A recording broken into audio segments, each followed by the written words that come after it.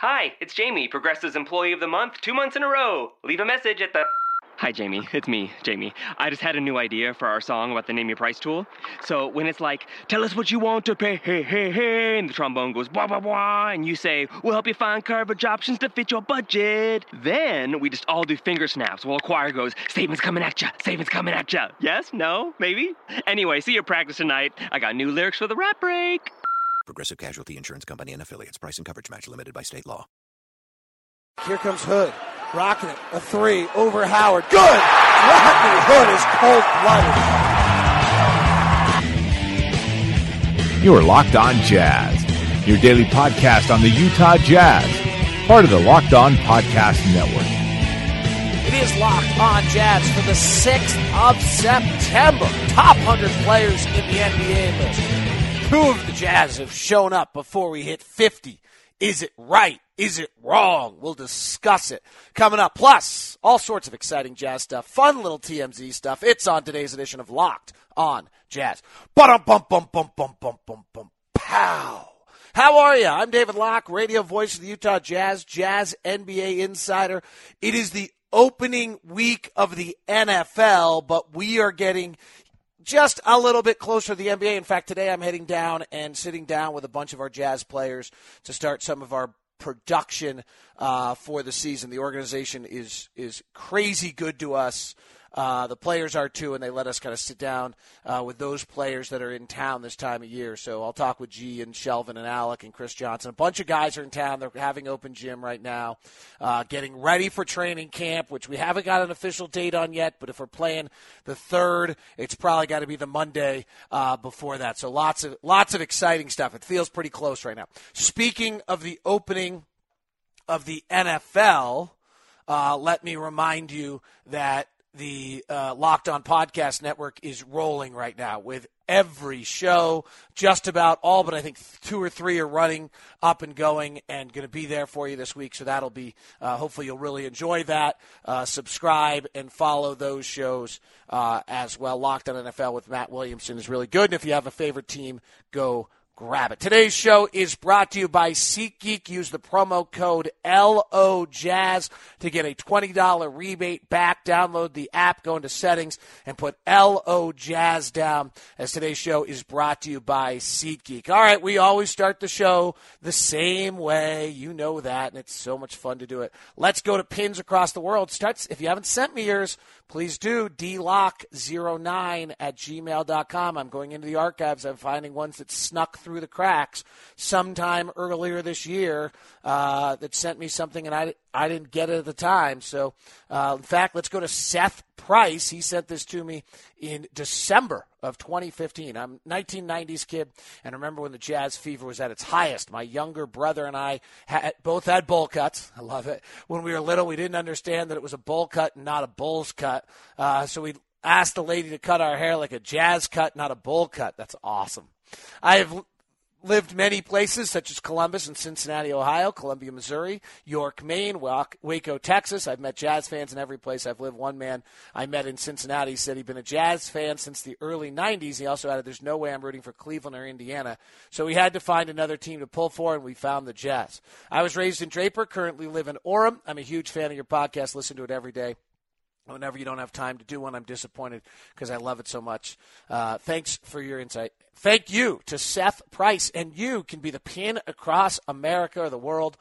Just send us a dlock09@gmail.com, and the game is tell us where you listen from and your backstory and how you became a Jazz fan. All right, let's get to the tip-off story of the day.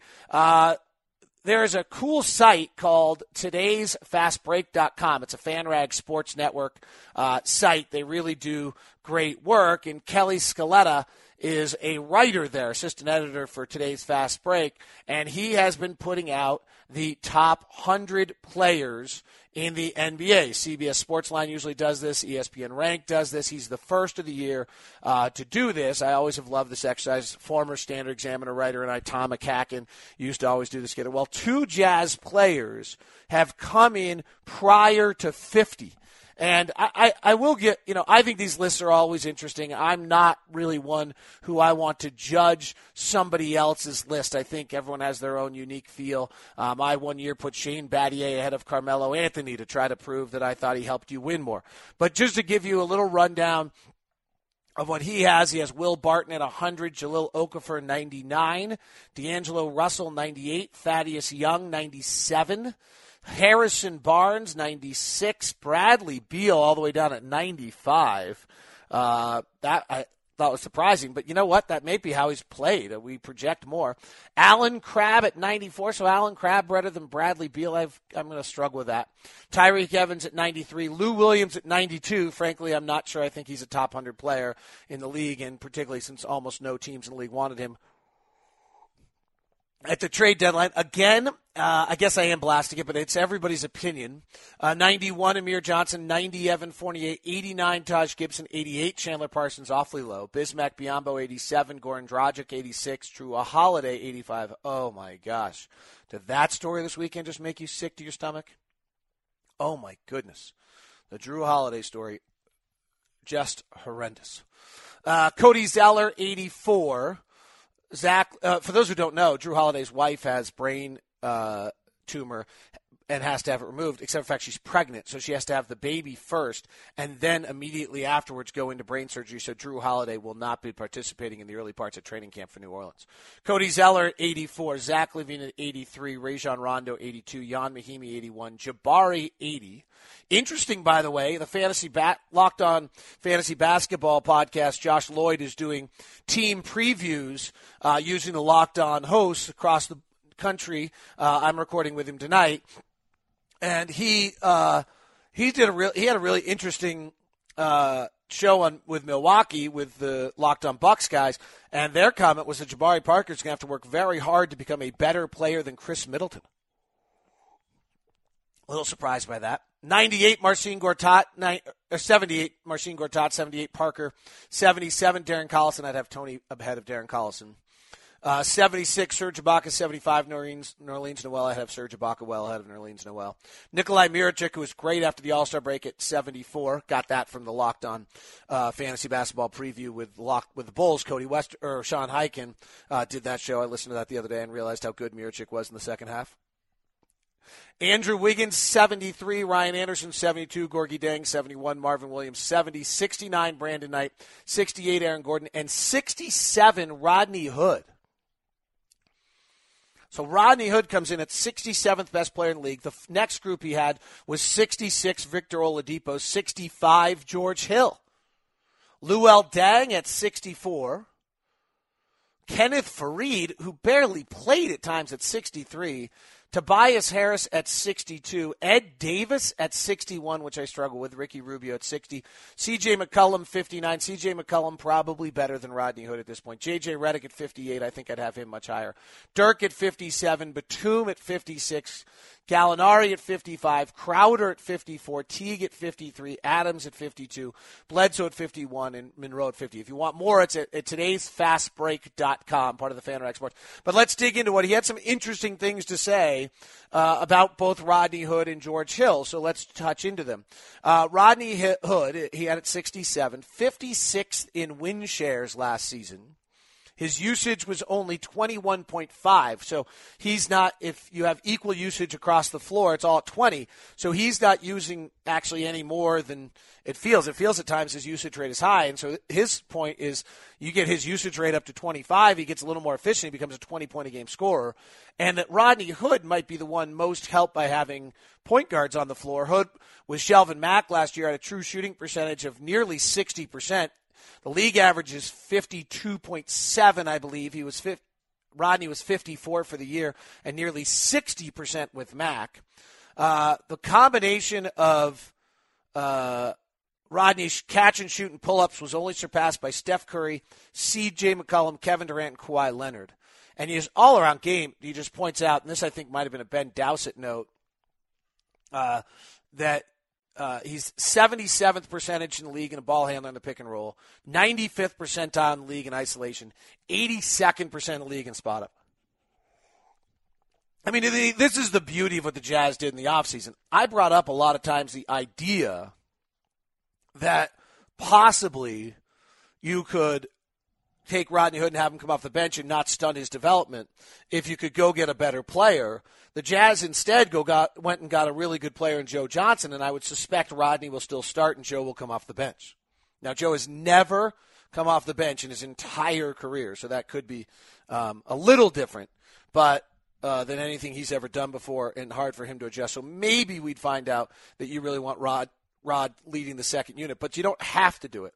And I think that's really a vital success point to what the Jazz did this offseason.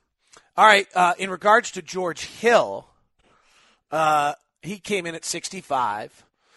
And interesting, we've talked about this a lot with George. His usage rate dropped from 23.8 to 15.8 last year. So when Paul George was hurt with a broken leg, when George Hill was on, he was using 24% of the possessions on the floor. Last year, they add Monte Ellis. Paul George comes back. He drops to 16%. I mean, he really becomes just a off-to-the-side player. Now, what's interesting about him last year is of his points. He scored 328 points catch and shoot, 266 players within 10 feet, and 183 on pull-ups. So with a team with Rodney and Gordon, what does that mean? Like, why is that important? Because with a team with Rodney and Gordon and other ball handlers, Joe Johnson, maybe Trey Lyles, he's a very good catch-and-shoot player, and so that he adapts to that. He doesn't have to be a point guard with his ball in the hands. By the way, Scaletta's has Teague at 53. I would take George Hill over Jeff Teague every day of the week. Last season, this is pretty interesting. After the Jazz, this is where you, by the way, on this today's FastBreak.com list, you can question his ordering. His notes inside are just terrific. Last season, after acquiring Shelvin Mack before the trade deadline, Utah's offensive rating, so the Jazz get Mack. Utah's offensive rating with Mack on the floor last year was 106.6.